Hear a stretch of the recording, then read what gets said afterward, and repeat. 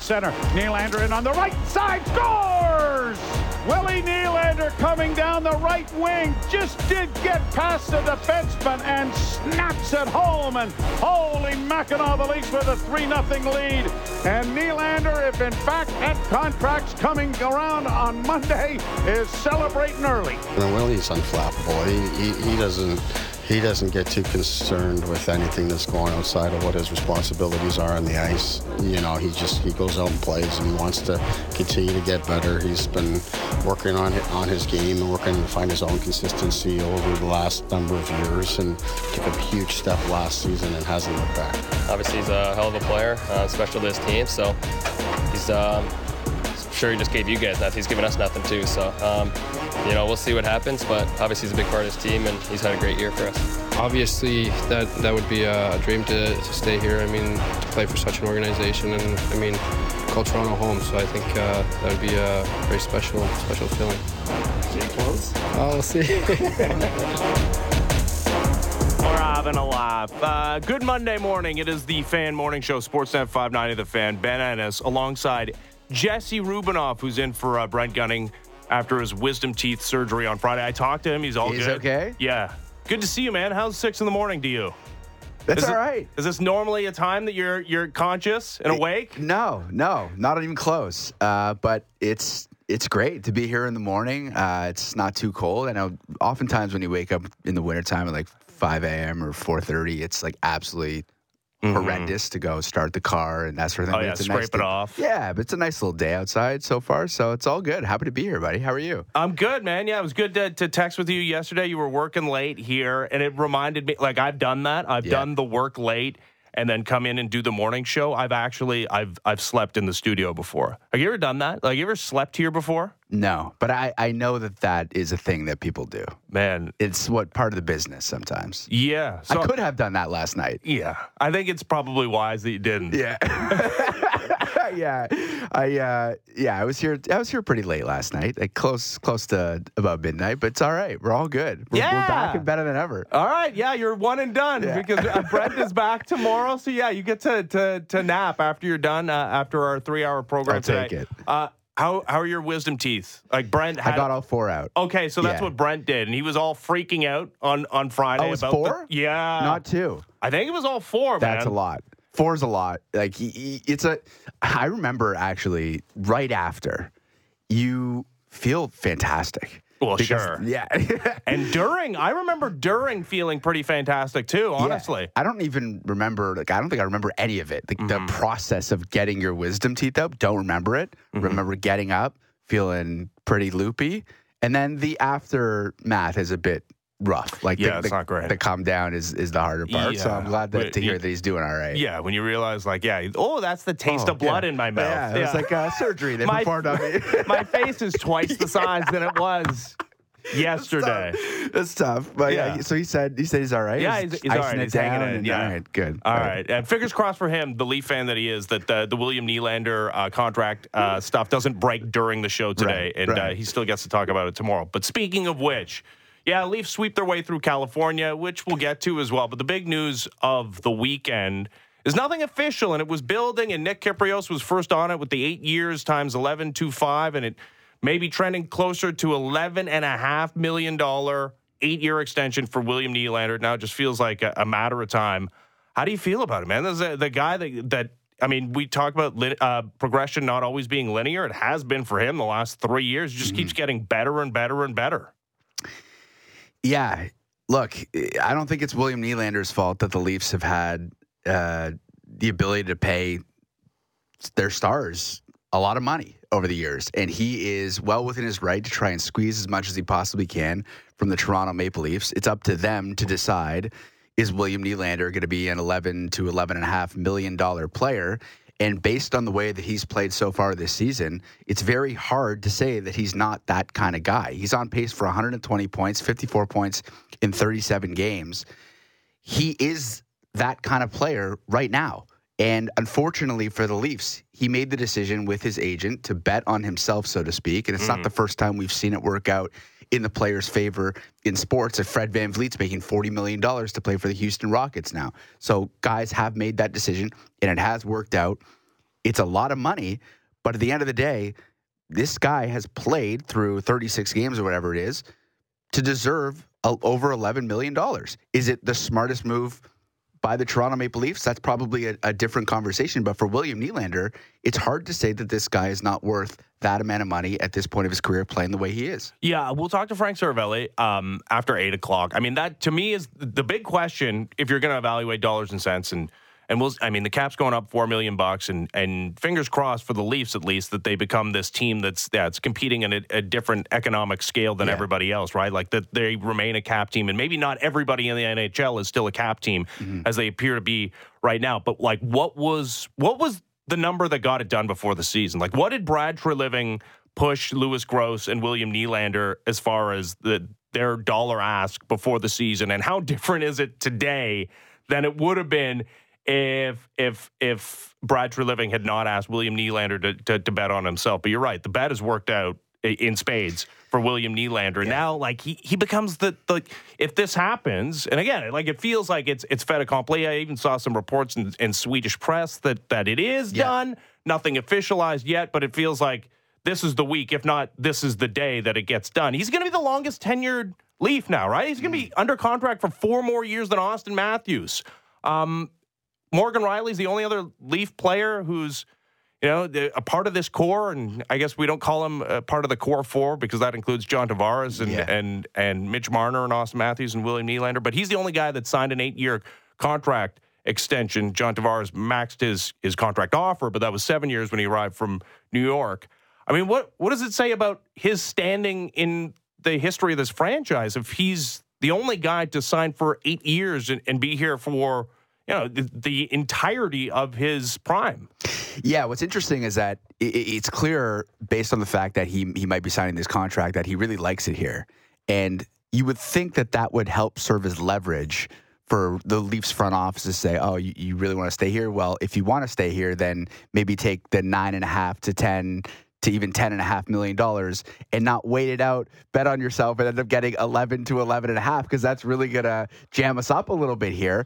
But ultimately, if Brad Treliving, I don't know if he's not a tough negotiator or whatever it may be, but at the end of the day, he may have approached Willie's camp, and Willie might have said, yeah, I really like it here, but I also think I'm a pretty darn good hockey player, and I'm willing to go into the season. And I remember specifically coming into do radio over the summer, and I know Sam McKee and I were having this conversation. Like, you could see this coming. As soon as we knew that the Leafs weren't going to sign Nylander in the offseason, you could see a great contract year coming from William Nylander. And frankly, I thought from a Leafs perspective, having a guy who's that talented, performing, and as motivated as he is, this is actually a decent thing for the Leafs this season. Because he's going to play as hard as he possibly can, and it's going to, hopefully for the Leafs, result in more wins than losses. And to this point, I mean, look at the results for him. He's been unbelievable, right? So it has worked out in their favor. Moving forward is when you get into a bit of a pickle, because I don't even know how they field the team next year.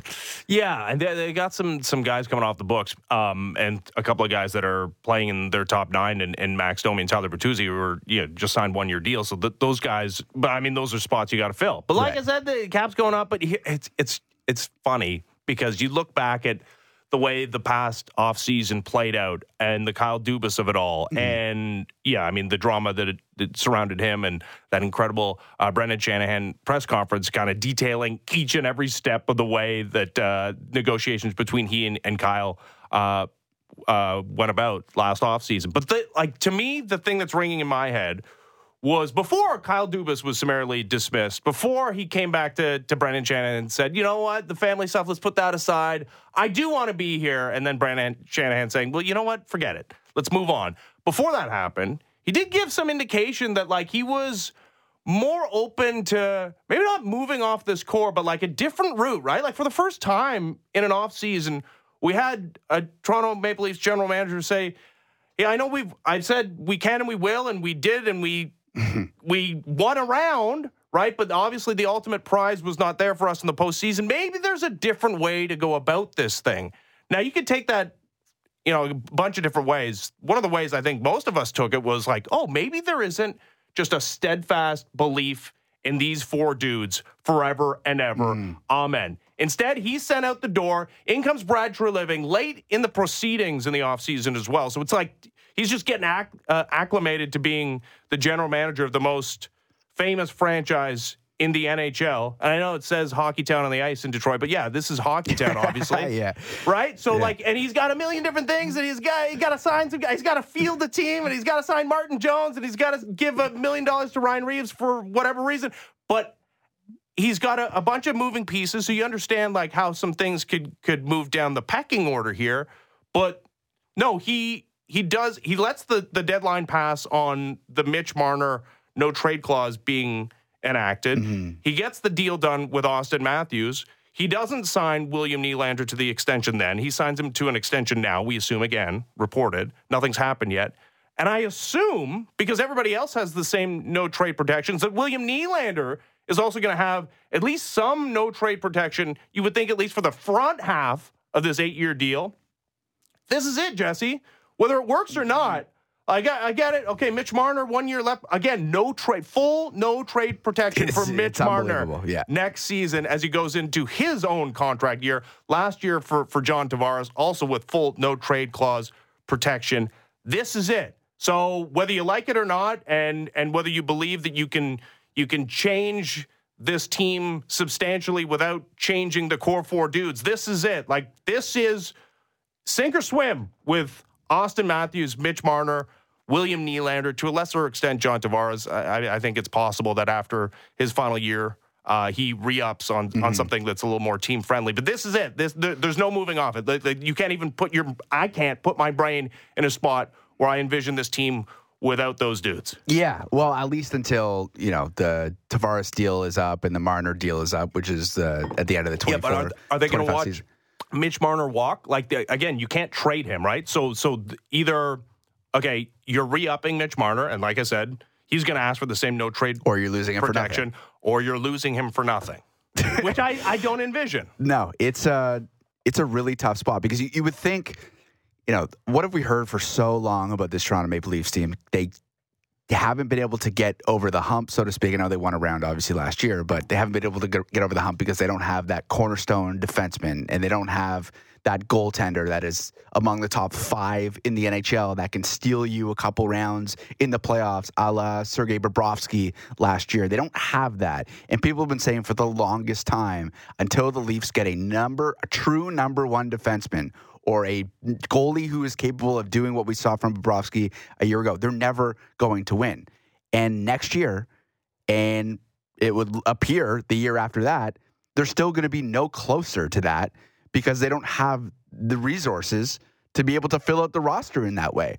So this is the team you're going to have moving forward. I am of the belief that this team is good enough and talented enough to get it done. I believe that too, but like it's getting harder and harder. Like 7 consecutive years. And I know they won a round last year despite having their worst playoff series that they've had in the last couple against the Tampa Bay Lightning. Whatever. They got the saves. They got it done. Scoreboard, right? 6 games. They won a series. And then they get their heads pounded in 5 games against the Panthers. Like Brad Treliving, he's doing the thing that we all kind of do, but like if you were in the chair like Kyle Dubas was for the half decade, that eventually you're like, okay, am I thinking about this all wrong? Yeah. But no, anybody who was just looking at this franchise from an outsider's perspective, which Brad Treliving was, less than a year ago, comes in and then sees the product on the ice right now. How do you not think it's going to work out? It's just like, this is not the first kick at the can. That's such a good point. Like, I think it's almost reaffirming, or should be at least reaffirming to Leaf fans, that like, it's not just Dubas sitting in there in his ivory tower being like, I'm a mad genius. I'm the one that's figured it all out. And he has emotional equity in it, right? Like, he was the guy there from the beginning. This is Brad Treliving just getting parachuted in. He's like, he's getting enamored by what we all see on a nightly basis during the regular season. That's such a good point. A veteran GM who's been around the block for a while, a guy who comes in and says, look, I think, because he knows what the implications of this are. He's not dumb. He knows that if he signs William Nylander to $11.5 million contract, he's going to be hamstrung in terms of trying to build out the rest of the roster. But he wouldn't do this if he didn't think it was the right move. Like, what are his other options, too, is something that I think we could talk about. Like, he had the opportunity, you would think, to try and re-sign Nylander in the offseason. Nylander's camp, we're assuming, said, we want to bet on ourselves and we want to go into the season that way. So his only other option was to trade him. Yeah. And he has a 10-team no-trade list, too. Or take it all the way to free agency and Johnny Gaudreau it up, and then risk losing him to Columbus. Yeah, right. And there was the argument that whatever team wanted William Nylander would have had to pay extra per year because the Leafs have the extra year that they can offer him. So someone you would think have to offer Willie $12.5 million if the Leafs are offering $11.5 million to get Nylander's services. Yeah, but that's only $7 million more, right?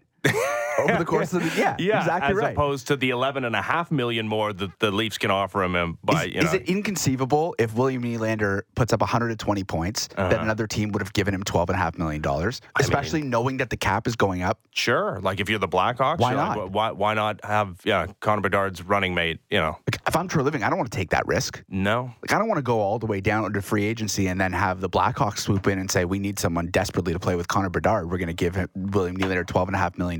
It's a lot easier to stomach for a team that stinks and doesn't have three other guys that are on the books at $11 million. So someone would have done it, and the Leafs had to make a decision here. And look, these guys don't grow on trees. Like the only thing that's holding me back, I'll tell you, the only thing that's holding me back with this deal, and I'm a huge fan of Nylander, I'm a bit concerned about a contract year for a guy who's 28, it ending up like a Jonathan Huberdeau type situation. Yeah, but he scores more. Like Huberdeau, he builds his point totals a lot through assists and more of a perimeter player. Like different players, but the similarity in the sense that Huberdeau had that crazy year, 117 points. Right. That's where Nylander is trending. He got paid, and it's been downhill very quickly ever since. And it's not a fair thing necessarily to say to Nylander because you said it, they're not the same player, but it was what True Living literally just experienced, and it's hard not to draw the parallels.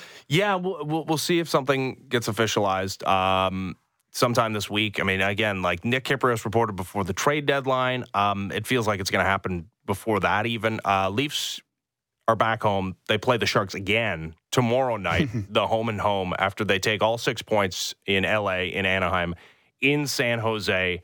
We'll talk more about the Nylander contract later on in the program. Again, we'll talk to Frank Saravelli after 8 o'clock. But let's talk about this Leafs team and the performance they put forth in those 3 games, of which they played one legitimate hockey team, and that was LA. And that was a great performance. And they came up large in that game. Yeah. They played well defensively in all 3, allowing only one 5-on-5 goal over that span. The Ducks got an incredible goaltending performance. So style. Yeah. And so, I mean, it took until overtime the Leafs come away with a victory, but they dominated the 60-plus minutes of that hockey game again. The Kings game was one of the best 60-minute hockey games they've put forth this season. And then they put the screws to one of the worst teams in hockey in San Jose, the worst, I mean, record-wise.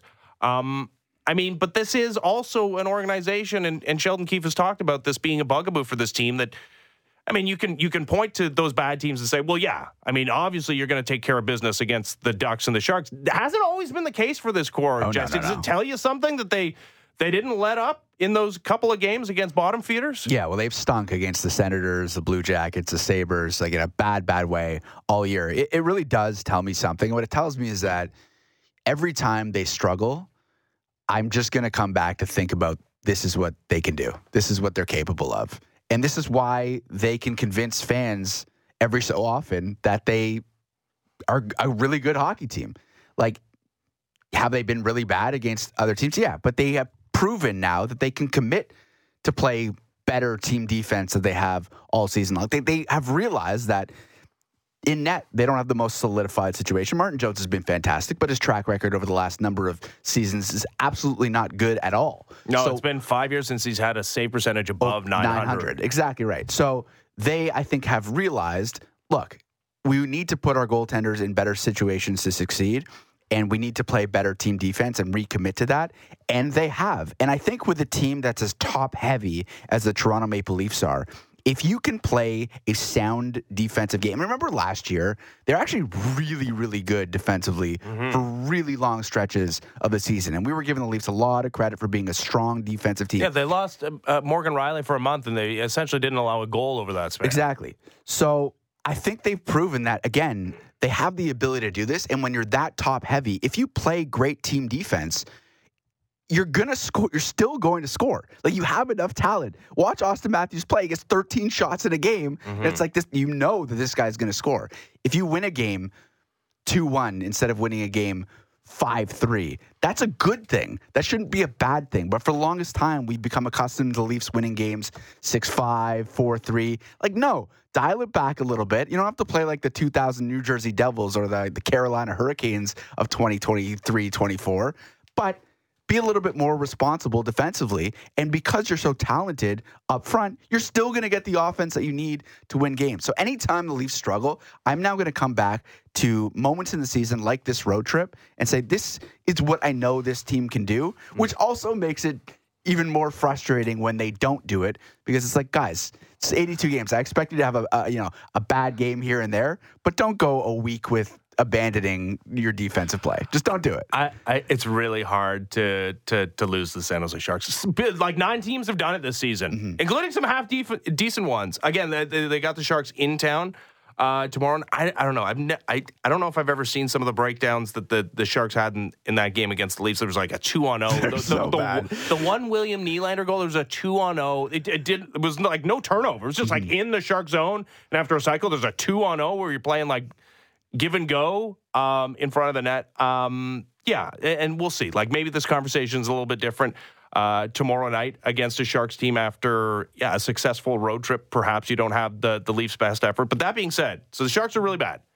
Really bad. They looked really bad on the road. I know it's Martin Jones' former team. He's looked really good. I also understand the Leafs have been undone by goaltending the last couple of weeks.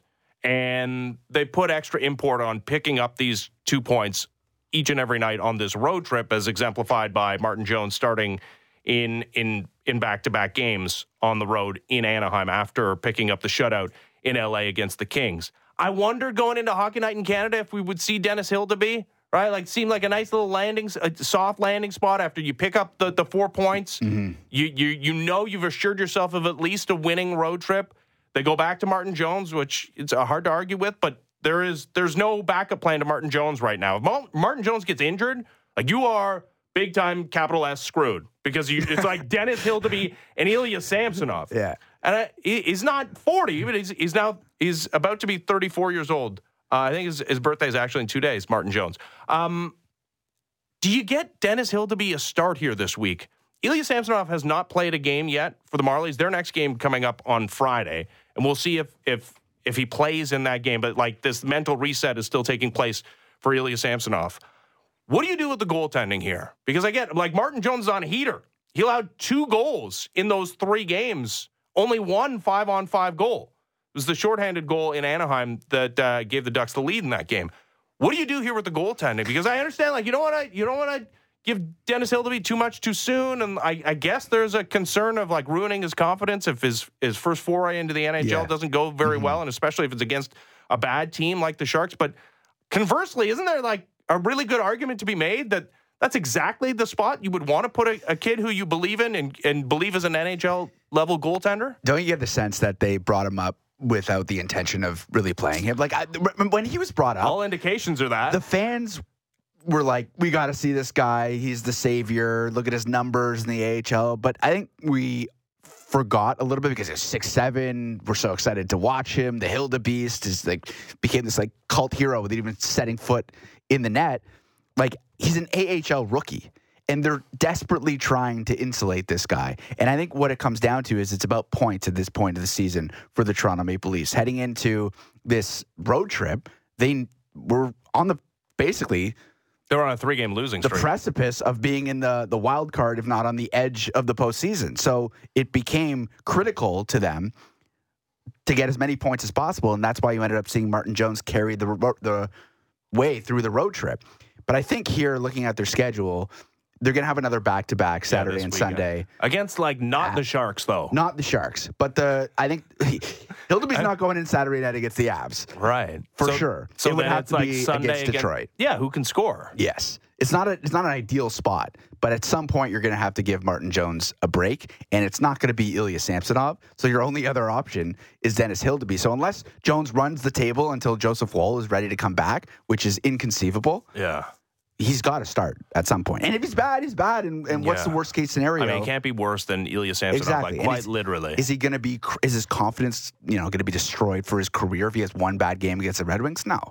Like he's an AHL rookie. He'll go back eventually, and you would assume pick it right back up. But he's got to play at some point. Yeah, I mean that's why I would test the waters with him tomorrow night against the Sharks. That's a tough way to make your NHL debut on the back end of back-to-backs against a team that's competing for a playoff spot, right? Like against an original six rival. There's no. It's the Toronto Maple Leafs. Eyeballs are going to be on you. Doesn't matter if you're playing a weeknight game at 10:30 Eastern time. There's going to be a lot of people watching. There's going to be a lot of discourse about your performance. There's no easy foray into the NHL when you're a Leafs goaltender, no matter what the situation is. But if you are looking at the easiest possible transition to life in the NHL, and you're right to talk about him being an AHL rookie. This is a guy that's pretty limited, professional hockey resume. But if you're at all concerned about giving him an opportunity, making sure that his first opportunity is a good one, and you do intend to start him at some point, and it's not just hey, we're going to give Samsonov a total reset.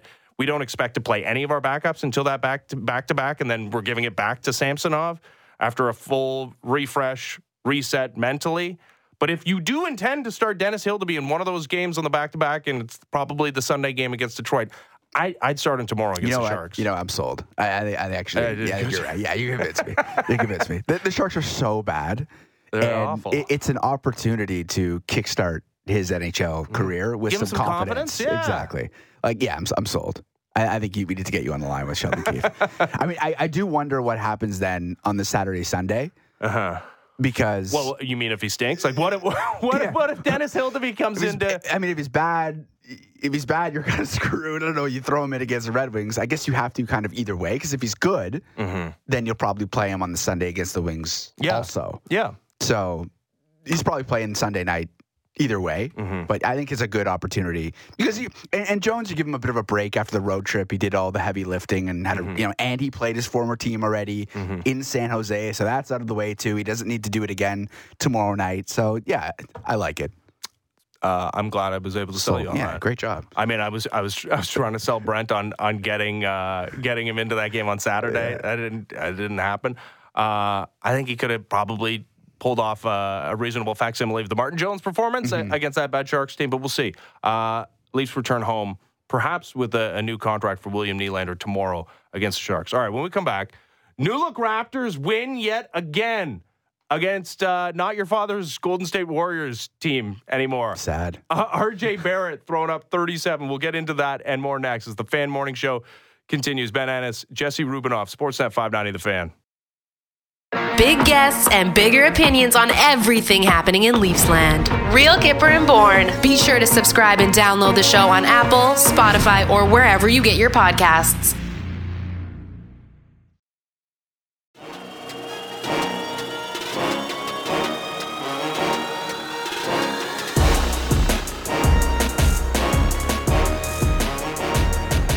Morning Show, Sportsnet 590 The Fan. Ben Ennis, Jesse Rubinoff in for Brent Gunning, who'll be back tomorrow without his wisdom teeth. Raptors good, Warriors bad. Very bad. I mean, at least for one day, but maybe at the end of the season we'll look back and that will still be true. It wouldn't surprise me, honestly. They destroy the Golden State Warriors yesterday. Do the Raptors tune them up for 36 points in the first quarter, 40 in the second, 27-point lead, which got frittered away down to 10 in the third quarter. But yeah, end up with a pretty convincing 133-118 win over the Warriors. Raptors improved to 15-21. And RJ Barrett with 37 points, second most points ever scored by a Canadian in a Raptors uniform. He was 13 of 20 from the field, including 5 of 8 from 3, 6 of 8 from the free throw line. He was out freaking standing. Raptors 2-1 through 3 games of this 6-game tough road trip, which continues against the 2 LA teams midweek this week. So the only loss coming on Friday to a Kings team that shot 21 of 38 from 3. And still the Raptors had a chance to tie that game in the dying seconds. Emmanuel Quickley with an off-balance 3-pointer. But before that, like the last 2-minute report says that he was fouled on a 3. So retroactively could have had 3 free throws to tie that game. Mm-hmm. And who knows what happens in overtime if it gets to that spot. So maybe the Raptors are 3-0 through the first 3 games. They're 3-1 under this new regime of RJ Barrett and Emmanuel Quickley. Jesse, are you buying what the Raptors are trying to sell you here? I'm all in. I can't believe how quickly I've turned. Like I try very hard to not be like a fair weather onlooker who rides emotionally with every win and loss of a Toronto team, but you cannot watch this team now and think that they're not different. They are so obviously different in every way imaginable. Obviously, they lost something on the defensive end with OG Anunoby going to New York. We knew that was going to be the case if he was going to be traded. But what they have gained offensively with the players they brought in cannot be understated. Emmanuel Quickley was a quote-unquote combo guard coming out of New York. A guy who was a 6-man. He comes onto the floor. His number one goal or intention is to score. Now he is the starting point guard for the Toronto Raptors, and he's got a dual mandate to score and to facilitate. And what did he have last night? 10 assists. RJ Barrett, not always the most efficient guy.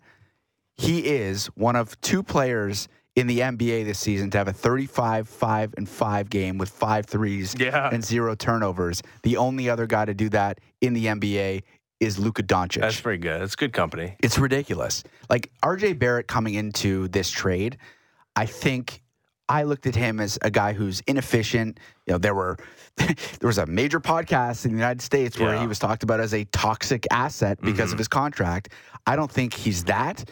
I also am not 100% sold that he's the guy that we saw last night, but it's hard not to be encouraged by what you see by both of them individually. And then as a team, Betty, their offense, which was so unlikable to watch. It was no fun whatsoever watching. They couldn't shoot, and this was a thing for 2 seasons. Now, in the new regime, they're a top 4 offense by rating in the NBA. Like, that's how much it's changed. They're shooting over 40% from 3. It's crazy. No, you know what? The difference is just it feels like they have way more options. And, like, quite factually, they do, right? Like, they have one extra because they sent out OG Anunoby and, no offense to Precious Achiuwa and Malachi Flynn. They sent out OG Anunoby and they got back 2 rotation players, 2 starters in Emmanuel Quickley and RJ Barrett. But, you know, OG Anunoby, RJ Barrett ain't. Like, RJ Barrett can create for himself. And that was part of his game yesterday. I mean, I don't expect him to shoot, 5 of 8 from 3? Yeah. Although, you know, you do look at his sophomore season in the NBA, shot over 40%, played 72 games. It was like not limited attempts. Like, it is in him. And the free throw percentage has been up this season over 80%. So maybe that's more a part of his game. But you're right to talk about this offense. It has looked night and day different from before the trade, where they don't go through the 5-minute stretches where they're loath to get a bucket and you don't know how the next one's going to come. And you got some guys that are former All-Stars, potential future All-Stars, and Scotty Barnes and Pascal Siakam, but them by themselves, especially when they're surrounded by non-factors offensively, cannot create. It's like, why are we watching this? Brutal. And okay, the defense, you're right, is diminished from a guy that could be one day a defensive player of the year and one of the best defenders in the NBA, and OG Anunoby got it. And maybe at a certain point, we'll look back on that, and maybe, you know, you don't have to look that far back. You can look to Friday and say, man, how different does the defense on Sabonis look with OG Anunoby in the lineup? It's 2024. In the NBA, you got to score. This team couldn't. Now it can. That's basically what it comes down to. Like, they were such a bad shooting team that they had no chance. Like, the only way that they could win was more possessions than the other team. Yeah. And that's why it was such a frenetic team to watch. Like, it was chaos on the defensive end and offensive rebounds, crash the glass, all that stuff. And that was honestly the only way they could win, because you're going up against teams that are attempting 43s a night, and oftentimes they're hitting almost half of them. Like you don't have a chance. Like it's just math. You have to have more possessions if your team can't shoot. So what did they go out and do? Well, they got some better shooters. RJ obviously struggled with some inefficiency, but you mentioned it. He has it in him. And I didn't realize how good of a three-point shooter Quickly is. Yeah, 40% career. 40%, yeah. And now you have the emergence of Scotty Barnes as a three-point threat. He's shooting close to 40%, which has been a crazy leap for him. And you can withstand a down night shooting from Scotty Barnes yesterday because, somebody has an off night. There's another possibility somebody else is going to pick up the slack, right. like RJ. Exactly. It's options, right? You need to have guys where if not everything's cooking, your star player isn't having a great night, you need to have someone else able to pick up the slack. And OG, I know there were always rumblings that he wanted a bigger offensive role. Right. But he never really showed that he was capable of that. Like if Quickly can come in here or RJ Barrett can come in here and within the first 3 games, RJ Barrett has 37, well, OG, that opportunity then was there. And it never really showed consistently.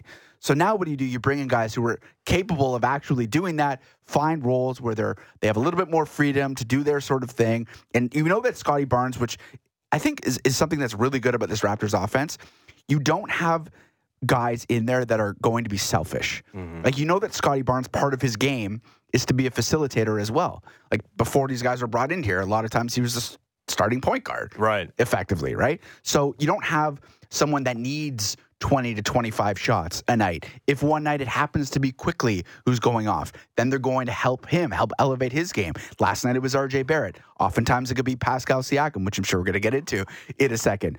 But they have a lot of options now. They feel deeper than they were prior to the trade. And it's hard not to feel like this is... it's still early, so I don't want to draw comparisons to the 2013 Rudy Gay trade because I think that's doing them a disservice at this point. There's a long, long way to go. But I do think that this team is a lot more fun than they were, and they are clearly better than they were before the trade. I don't think it's too early to say those two things. Like, especially the fun thing. Like, that's that's for sure real. Like, that's tangible. That's not changing. Yeah. They're more fun than they were before the OG trade. Hard not to be. Yeah, what their ceiling is with RJ Barrett and Emmanuel Quickly, okay, perhaps we're getting ahead of ourselves when we're talking about what this the hell team do you being do now? Because you don't have much time to figure it out. Well, at least they have a month, right? Like, at least this is not a deadline deal where you're making them consecutively. Like, you're trading OG for this return and you're trading Pascal Siakam for whatever return they get, or you're extending Pascal Siakam, which is still a possibility. God, yeah, I mean, this is what I was talking about, before the Friday game, before yesterday's game against the Warriors, is that you almost wish this was an off-season trade, so you have, like, the whole first half of the season to figure out what this team looks like with Pascal Siakam. And I understand from, like, just a financial perspective, and we'll talk to Mr. Cap, Blake Murphy, at 8:30 about, like, how it might look with a max extension for Pascal Siakam with this group. But this, like, I would like to see this group for an extended run, right? I know it doesn't make any sense. Oh, my goodness. And I know, like, you're not going to be a luxury tax team without being a championship contender, which, like, nobody's making that type of leap with this group. There is a way, in talking to Grange last week, like, there is a way to extend him to his max, Pascal, that is, and re-sign Quickly, who's a restricted free agent, and extend Scotty Barnes to the rookie max, although that would kick in after next season, and not be a luxury tax team next season. But then, like, the season beyond that, you're potentially in cap hell. I just want to see this thing play out. Now, luckily we do get a bunch of games here against tough opposition, right? And maybe the Warriors are not that. I'm thinking the Clippers are going to be kind of tough, especially on the back end of back-to-backs. They got the 2 LA teams back-to-back who played last night, by the way, at Crypto.com, and the Lakers with a much-needed victory yesterday. But this is the benefit of all these games and all these tough games, because even when they get back, they get the Celtics and the Heat. Like, this is... I know it's maybe not the most fair way to evaluate these guys who have had, I think, one practice together. It's crazy. But this is all we got. So if you keep it up, say you take 5 of the 6 games on this road trip, which is, I get it. Like, it's very, like, you want to talk about getting out ahead of things, like that is that. But, like, you could see them at least winning one of the LA games, especially against the Lakers team that, that was their biggest victory of the season yesterday against the Clippers. They've been supremely underwhelming, and then a Jazz team who is beatable. Yep. Say you take like 4 of the 6, you come back home. I want to see it play out. And I'm glad that the Raptors have good opposition, that there's going to be a real litmus test thing happening here the next 3 weeks. It almost feels wrong to say that we want it to play out, considering like where I personally was right before they made the deal. I was like, you got to break it all up. You got to completely blow it up. And I was like getting on the front office for, at that point, not having chosen a direction. And yeah, frankly, it was tough to watch the team, and you were wondering, like, what are they waiting for? Like, why haven't they made a move? You have these 2 guys who are so critical to your core. You got to figure out what to do with Anunoby and Siakam, and I was adamant that they needed to do something. Well, circumstances change, and things change. Yeah. And they made a trade that fundamentally affects the fabric of this team. Yeah. And now the number one decision, what are they going to do with Pascal? And if they have a good showing on this trip, and then you imagine it, the Celtics and the Heat coming back, and they do well, like how can you not look at that and say, we have to play it out?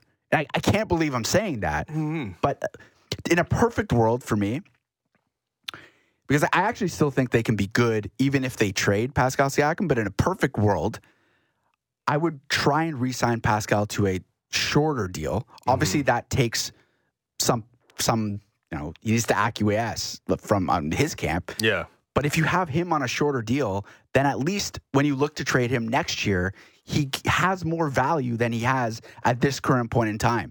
Because when you try and trade Pascal Siakam, who is a fringe All-NBA player, and there's no guarantee that he's going to re-sign with the team that you trade him to, what are you going to get for him? I don't know. Not very much.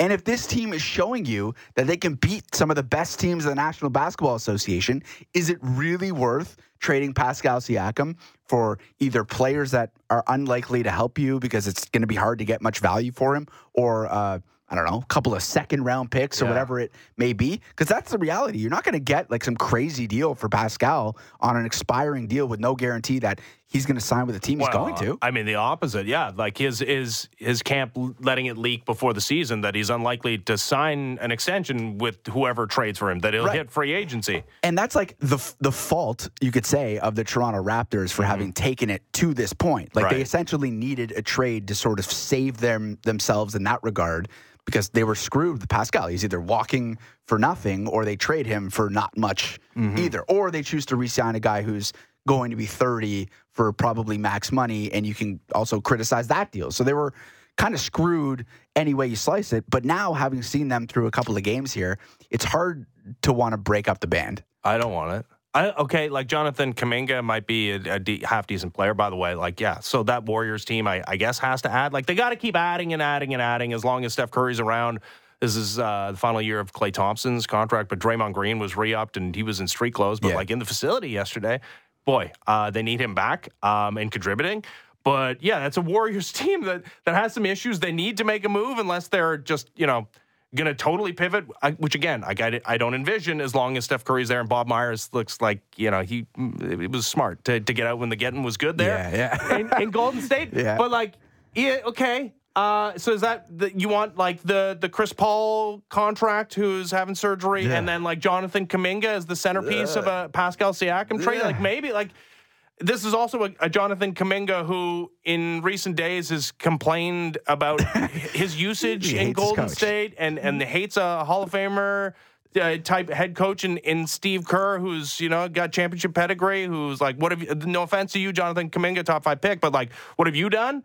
So is that what you want? Like that seems like the most rosy outlook on a Pascal Siakam trade. Yeah, he's also just not a great fit. Like I think what this Raptors team needs, even though they're a better shooting team after the trade than they were prior, they still need shooting. And Jonathan Kuminga, as athletic as he is, he's not a good shooter at all. He's remarkably inefficient. And yeah, you can say things change, different circumstances, still a young player, tons of room for growth. And all of that may be true. But if this team is going to do anything of any sort of consequence this season with this newly assembled group, they're going to need additional scoring, not a guy who's athletic but can't shoot the basketball. That just ultimately hampers them. Like I actually don't think Jonathan Kuminga would help at all this season. Moving forward, maybe, but he's a bit of a project in that sense. And I'm not sure that's something that you want to get for a guy who's potentially an all-NBA type player. Plus, the vibes are good now. Like, do you want to bring in a guy that's going to mess with the vibes? Like, I made fun of the vibes stuff, which was, like, stated almost explicitly by this front office. Like, we fire the head coach, and we're banking on vibes, like a vibe change. Too much selfishness.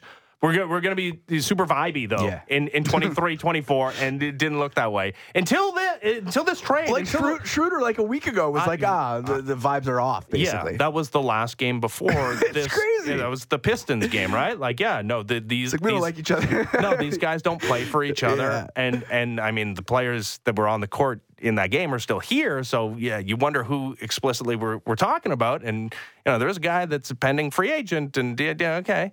I understand wants a max contract, so maybe that's where the finger is being pointed. Masai Ujiri not so subtly also pointing at the same guy. But whatever. Right now, everybody's playing together. That's the other thing, Jesse. You look at, Emmanuel Quickley is a restricted free agent. He's got money to make, and R.J. Barrett is under contract, but he's trying to justify what, as you mentioned, Zach Lowe referred to as a toxic asset in his contract. There's a lot of eyeballs on him as a third overall selection playing for his hometown team.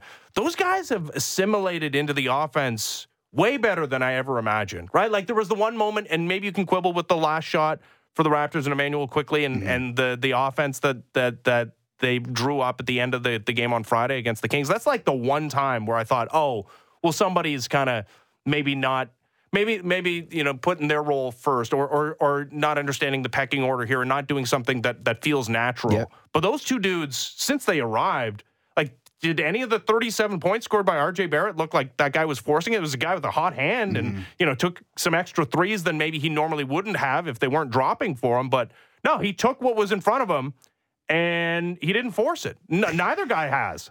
Ironically, that's kind of been a staple, even though the offense was not good prior to the trade, and we talked about how it was not fun to watch them play. One thing that they have been doing under Darko is passing the ball a lot and trying to get open looks. They just were not a good shooting team, and that's reality. So you can have as many open looks as you want, but if you're not a good team, it's not going to look good when you're just clanking shots. Right. But even last night, again, 38 assists. Like, this is a team who did not pass the ball at all a year ago, and suddenly they're third in the NBA in assists. And Darko, I think, deserves a ton of credit for that. And as you start to, like you said, assimilate more and better shooters into the lineup, that's going to start looking really good because they are passing the ball. It's the bang, bang, bang, get it to each other, find the open look. And when you have a Quickley who's a 40% three-point shooter, and you have a Scotty Barnes who's a 40% three-point shooter, and nights like last night where R.J. Barrett looks really good and is very efficient, you're going to end up having Boucher, 100% three-point shooter. Exactly. Like, there's going to be nights where, because of the offense and the way that it's so quick and they have so many passes and so many assists, it's going to end up looking really good. And I think Darko deserves a lot of credit. I know people have been on him for some of his stubbornness with his rotations, especially prior to the trade. But I think one of the things, and the major thing that Masai Ujiri talked about in the offseason, was this team plays selfish. We need to change that completely. And literally, the proof is in the statistics. They are no longer a selfish basketball team, and that comes directly from the head coach. So criticize them all you want for being stubborn sometimes. Darko deserves credit for that. 4/5 of the starting lineup had more than 5 assists. Emmanuel Quickley had 9 in the first half. It's unbelievable. Yesterday. Beautiful basketball. Yeah, That's 6 what you want. from Pascal, 3 from Scotty Barnes, 5 from Jakob Poeltl, 6 from R.J. Barrett, and it quickly ends up finishing with 10. No, it's shocking how watchable this Raptors team is, considering where they were. Yeah, what was that, last weekend that they played the Pistons? Yeah. Like, give me a break. Yes. It's been a week. And everything is different with this team. This is how I judged it last night. Obviously, the football game is massive, and I love the NFL. And, I obviously love the Raptors as well. But if you would have told me a week ago that the Bills-Dolphins would be on, and it would be for the division, but I'd be like, I kind of want to watch the Raptors and Warriors. Oh, yeah, they got the little screen for me. Like, the Bills got the little screen. They were on my laptop, and the Raptors had the big screen. Exactly. If you would have told me that a week ago, I would have thought, we're both crazy. There's no chance I'm tuning into Raptors Warriors when they just got beat by the Pistons. Yep. There's no chance. And now suddenly They're back on the big screen, baby. Yeah, it's unbelievable. It's a super fun watch. And they continue their road trip this week in L.A. against the two L.A. teams. All right, we'll talk about the Raptors again later on in the program when we talk to Blake Murphy. But coming back, Leafs cap up their California road trip with 3 straight victories. William Nylander on the verge of a contract extension. Our pal Gord Stellick joins us next as the Fan Morning Show continues. Ben Ennis, Jesse Rubinoff, Sportsnet 590 The Fan.